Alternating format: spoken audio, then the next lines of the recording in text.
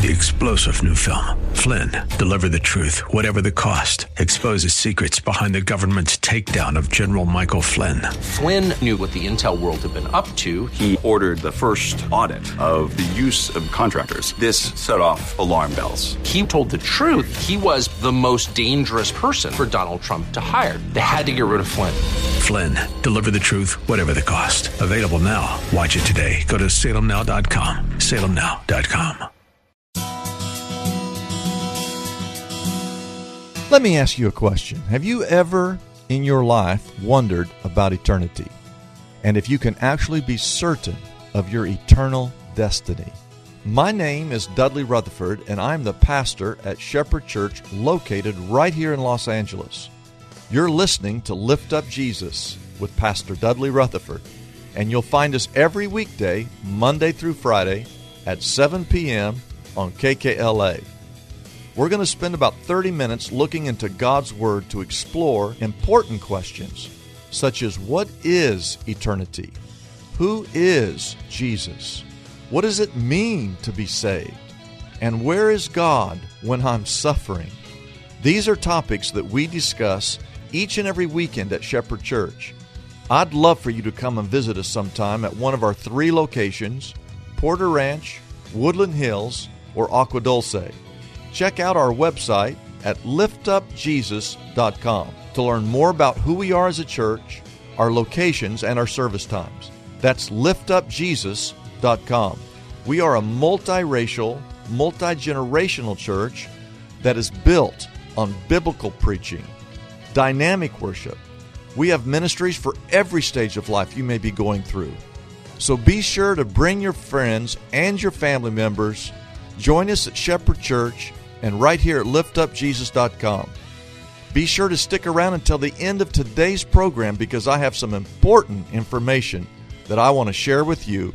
Let's jump right in to today's message. Today, I want to talk to you about a compelling story, which is your testimony. Your testimony. And I'm going to spend a lot of time today just simply reading the Word of God. We're just going to read the Bible. Amen? And in our attempt, and I believe it's the call of God upon our church to reach people with the gospel, there are many ways, I mean numerous ways, to lead someone to Jesus Christ. There's all kinds of methods to do that. But by far, the most effective method to reach someone with the gospel is by the sharing or the telling of your testimony. When you explain to a friend, a neighbor, a coworker, a stranger, what God has done in your life, somehow that relates to them. And they start to think, if God can change your life, that perhaps He can change their life. And the truth is, I want you to write this down. If God can change your life, which He has, then God can change anyone's life. Amen? So this is a very, very, very, very simple sermon today. I just want to teach you what a testimony is. A testimony is made up of 3 parts. There's the before part, before you met Christ. What your life was like before you became a Christian. Part 2 is how did you meet Christ? How did Christ find you? How did this relationship begin? And the third part is what has happened in your life since you gave your life to Jesus Christ. Are you with me? It's very simple. The before, I was lost, I was lonely, I was depressed half the time, had no purpose in my life. Nothing seemed to ever fulfill me. I got wrapped up in the things of this world. Perhaps I got addicted to some sin. I was just kind of going through life, no meaning, no purpose, but deep, deep down I was missing something. I didn't even know what I was missing. And then you explain how you became a Christian. Something happened, whatever happened, however you found Christ, however that process took place, but you ended up coming to church. I came for 10 years, and it was like the last verse, something came over me, and I stepped forward, and I gave my life to Jesus Christ, and I was baptized. And since then, my life is completely changed. I don't know why it took me so long. I didn't know why I didn't do it the first time I ever heard it. I don't know why I spent so much of my time over there when I could have spent my time over here. Now I wake up every day with a purpose. I wake up every day with a reason to live, to share my faith, and to let Christ work through me. So that is a testimony. It's very, very simple. And I want to look at the Bible at a compelling testimony of a man named Saul. Now, I just explained to you what a testimony is. Now we're going to look at a testimony of a man named Saul. I want you to see what his life was like before he met Christ. I want you to know how he met Christ. And I want you to know what happened to him after he met Christ. First of all, write this down. What was his life like before he met Jesus Christ? What was Saul's life like before he met Christ? And I want you to take your Bibles and turn again to Acts chapter 8. Now, very, very important for anyone here today who wants to study the Bible. Anytime you read a chapter and you want to know what's going on in that chapter, you really need to know what happened in the chapter before. You need to know the context. When you just can't pull a verse out or pull a chapter out if you don't understand the context. So in order to understand chapter 8, you've got to go back and look at the last 8 verses of chapter 7, which we're not going to put up on the screen, but I will tell you what happens. The last few verses of chapter 7, the very first Christian was martyred for his faith. His name was Stephen. It's the very first Christian man who dies for his faith. That's the last part of chapter 7. It's horrible. Look at chapter 8, and Saul was there giving approval to his death. Saul was there and saw it and did this. You guys that took his life, you did the right thing. Because this Christianity stuff is a farce. And it's not of God. And on that day, verse 1, a great persecution broke out against the church at Jerusalem, and all except the apostles were scattered throughout the Judea and Samaria. And verse 2, godly men buried Stephen and mourned deeply for him. But Saul, look at here, verse 3, this is before he became a Christian. Saul began to destroy the church, going from house to house. He dragged off men and women and put them where? Into prison. So here's this man Saul, like a killer wolf, ravaging the flock of Jesus Christ. With intense hatred and zeal, he's going house to house, and he's not selling encyclopedias. He's not taking a poll or doing a survey. He's not handing out literature. He's going from house to house, from synagogue to synagogue, from apartment to apartment, and he's dragging off men and women and putting them into prison, trying to destroy the church and obliterate Christianity off the face of this earth. That's what he's trying to do. That's before he met Christ. But then, the second part of his testimony is he meets Christ. Write that down. He meets Christ. You say, what in the world? You're talking about this guy becomes a Christian? How is that even possible? Look at chapter 9, the first word, meanwhile. While God was doing his thing, chapter 9, meanwhile, Saul was still breathing out murderous threats against the Lord's disciples. He went to the high priest and he asked for letters to the synagogues in Damascus so that if he found anyone there who belonged to the way, whether men or women, he might take them as prisoners back to where? Back to Jerusalem. And the Bible says, as he neared Damascus on his journey, suddenly,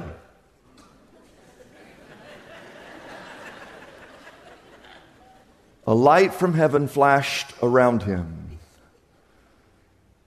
Verse 4, he fell to the ground and heard a voice say to him, Saul, Saul, why do you persecute me?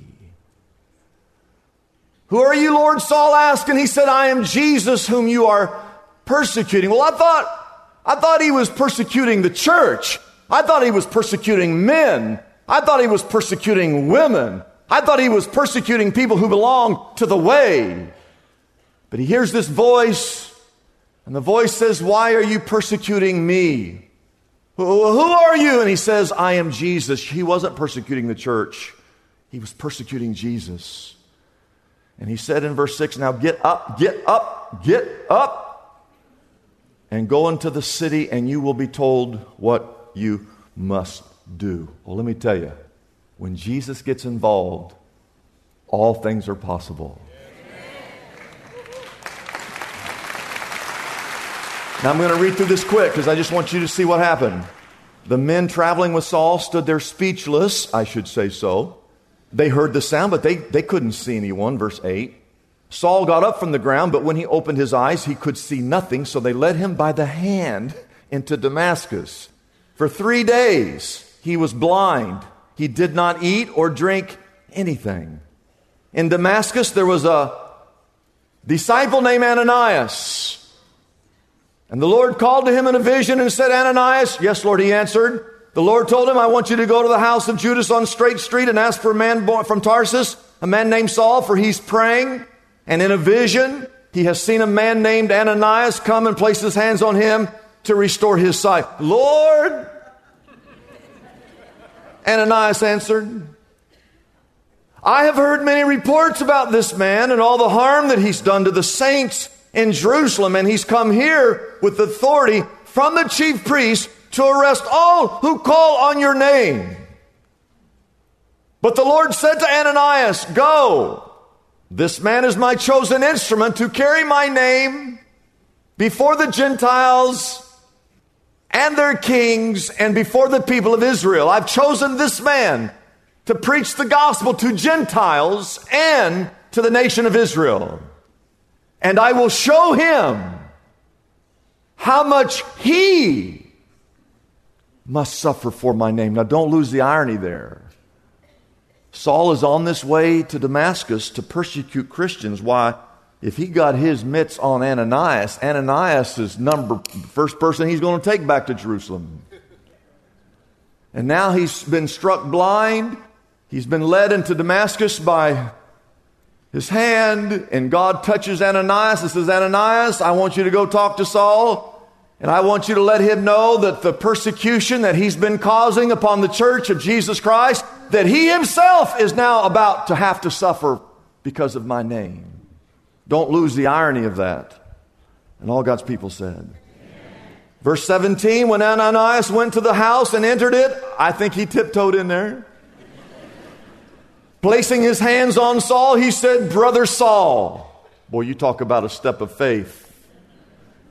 The Lord Jesus, who appeared to you on the road as you were coming here, has sent me so that you may see again and be filled with the Holy Spirit of God.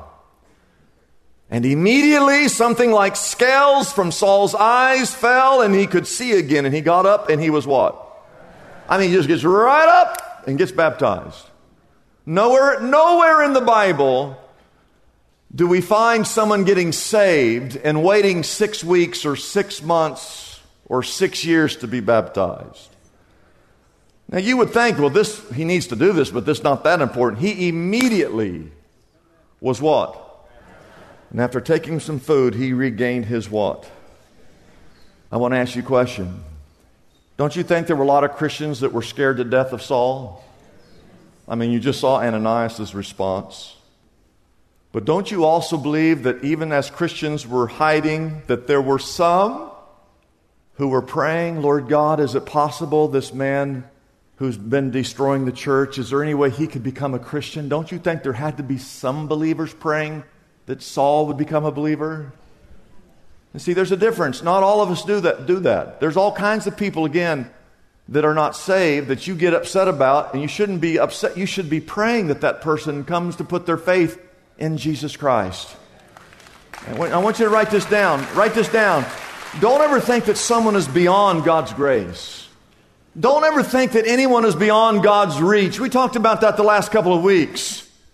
If Saul, the guy who was destroying the church, if he could meet Jesus, if he could be saved, listen, anybody can be saved.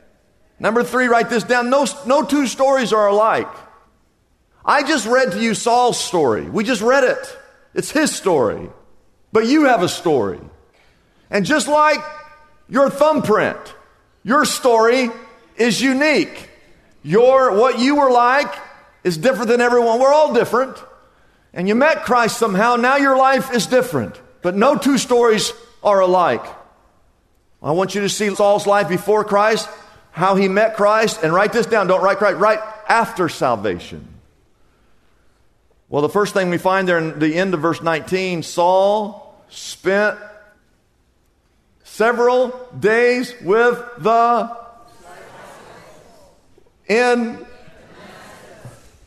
They had to be thinking, is this the same guy? Every person should be thinking that about you when you get saved. Well, is this the same guy that was at work last week? You see, that's why your testimony, your story of how God changed your life is the greatest evidence for the reality of Jesus Christ. Hey, we're going to take just a little time out, a little break here, and I'm going to share with you a testimony of a friend of mine named Frank Sontag. A story, a personal testimony of a man who was wrapped up in the things of this world. You would have thought that no way could God ever reach a guy like this, and yet God touched his heart and turned his life completely upside down. Enjoy this testimony by Frank Sontag. I'm Frank Sontag. I host a radio program locally on 99.5 KKLA, and I've been congregant at Shepherd Church. It's probably been about 5 years now. In 1984, I bought a motorcycle, and in June of 84, I was involved in a motorcycle accident, crash not far from here. Caused me to really ask some of the deeper questions in life. Why am I here? Who am I? And shortly thereafter, on a radio program locally, on a rock station, I heard a guy talking about spirituality and meaning in life. And I didn't know at the time, but he was a very prominent New Age teacher in Southern California. I began to mentor under him. And in the summer of 87, I took over his radio program. And I became somebody that identified myself as a New Age teacher. And I was fully entrenched in my own self-identity of this spiritual teacher. And I knew if I asked some of those deeper questions, that persona may have been something I had to give up. And I didn't want to give it up because, again, I was living for me in my sin, in full rebellion against God. About 3 years before I had a moment I'm going to describe, my best friend, he called me one day and said he'd become a Christian. I had this thought, I didn't want to lose my best friend, that he was going to somehow be a Jesus freak and all of this. Well, for 3 years, he didn't become any of that. In fact, his older brother, who was an evangelical pastor, also kind of befriended me. And for 3 years, they just kind of loved on me. So it went something like this. We're playing golf, which I think is an evil game anyway, trying to hit that little white ball around. Time went by. We decided to quit after 9, and we sat down for lunch, and for 2.5 hours, they hammered me with the gospel. And I sat and listened and took it because of the 3-year time period previous to that where I knew they really loved me, and so I respected them, and I knew they respected me, so I listened. And at the end of 2.5 hours, and they shared some scripture, and they shared who Jesus was, and Pastor Dale leaned into me, and he said something that rocked my world. He said, Frank, if you don't make it home today, like you should not have made it home 25 years ago on that motorcycle, are you right with God? And I was almost speechless, and he said, would you sit in your car before you drive home and meditate on that? Whenever somebody air quotes, he air quoted, meditate. I was a meditation teacher. I knew he was taking a little stab at me, but because I knew he loved me, I said, okay. And then shortly thereafter, I heard a voice that was undeniable that said, are you ready to submit to me? I had complete free will. I didn't feel coerced. I said, yes. And he said, pick up your cross and follow me. Everybody watching this, 99.5% of you know, that's in Luke. That's in the Bible. I had no clue. Shortly thereafter, I pick up my phone and I called my friends and I said, first words out of my mouth, I think I want to go back to church. and I knew something had happened because it had been 37 years. You couldn't drag me into a church. So when I became a Christian and I gave my life to the Lord, I had no idea what that meant. But shortly thereafter, I recognized Jesus isn't some spiritual life coach where he's going to give you 10 steps to having a fulfilling and happy life and everybody's going to love you. He hung on a cross for the salvation of the world. So I began to recognize a deep level of a responsibility to not only know him and get deep in his word, but to evangelize. And there's lots of ways to do that. Sometimes it's just the way we walk. Sometimes it's literally sitting down with somebody, getting to know them, praying with them. But we are the church, and the world needs a Savior. So for me, there isn't a time where I wake up in the morning, I don't say thank you for waking me up. I want to serve you today. And I know that part of that service is about sharing who he is, sharing the gospel. We have a responsibility as Christians. We have a blessing as Christians.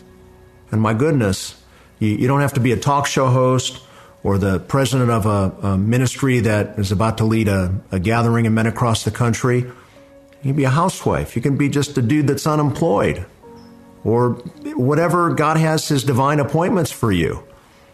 He wants to use you right where you are. And my goodness gracious, if we can impact one changed life by pointing them to the cross of Christ, we all yearn for that moment where we stand in front of him. We want to hear, well done, my good and faithful servant. And that's about sharing the good news of the gospel of Jesus Christ. And I say, praise God, I can be one man that can do that, knowing that he's the only answer. Aren't you encouraged by Frank's story? A man who was in Hollywood, a man who was doing secular radio, and now he does a show on the largest Christian radio program in the world. Only God could dream up something like that, correct? And if God can change his life, then God can change your life. And maybe you're out there right now, you've watched this program and you find yourself in a really, really bad place. And inside you're empty. Inside you feel like you have no place to go. Maybe you're so discouraged you don't even know where to turn. In today's broadcast, this message, this testimony, I believe that God is speaking to your heart for you to turn your life over to the Lord. And I know that if you'll turn your life over to God, if you'll seek him, if you'll surrender your life to him, as God changed Frank's life, God will change your life right now. I just want to pray for you right now, okay? I just want to pray for you. I want to pray for that person who God needs to turn your life around. Father God, thank you for today's broadcast. Thank you for what you did in Frank's life. And I pray for that person who's listening right now, God, who just deep down, they're drowning, they're discouraged, they're depressed, and they don't know where to turn, God. I pray that today they will turn to you. And that, God, that you will bring them life, eternal life. God, that you will put salvation inside of them. And that from this day forward, all the days of their life, God, they will serve and honor you with all of their heart, we pray. In Jesus' name, amen. Hey, if you prayed right prayer with me right then, I need to hear from you. I need to know that this broadcast in some way touched your heart.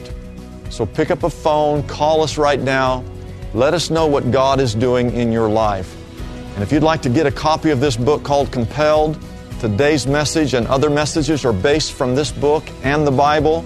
You're going to hear story after story of how God changed people's life. And as he changed their life, I know he can change yours. Get a hold of us right now. We'd love to hear from you.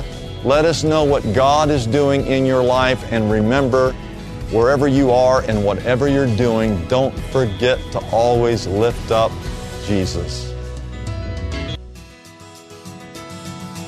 Thanks for joining us today on Lift Up Jesus with Dudley Rutherford. If you've enjoyed today's message, I want to encourage you to visit us at liftupjesus.com. Sign up for our monthly devotional. It's absolutely free, and you have to love free. Say amen if you like free. We'll send it to you via email right to your inbox, and you'll be blessed and encouraged. I also want to encourage you to join us at Shepherd Church this weekend at one of our 3 campuses. If you do not have a church home, we would love to have you come visit us here at Shepherd, either at Porter Ranch campus, the Woodland Hills campus, or up there in Agua Dulce. Visit our website at liftupjesus.com to learn more about Shepherd Church, our locations, and our service times. And if you feel led to support us in this radio outreach to Los Angeles, I invite you to partner with us. Go to the website, liftupjesus.com, and help us reach this city with the gospel of Jesus Christ. It is people like you and gifts like yours that enabled this radio program to exist. For a financial gift of any amount, we will send you our Anchored Bible Study Journal. The journal features a Bible reading plan, a page to journal for every day of the year.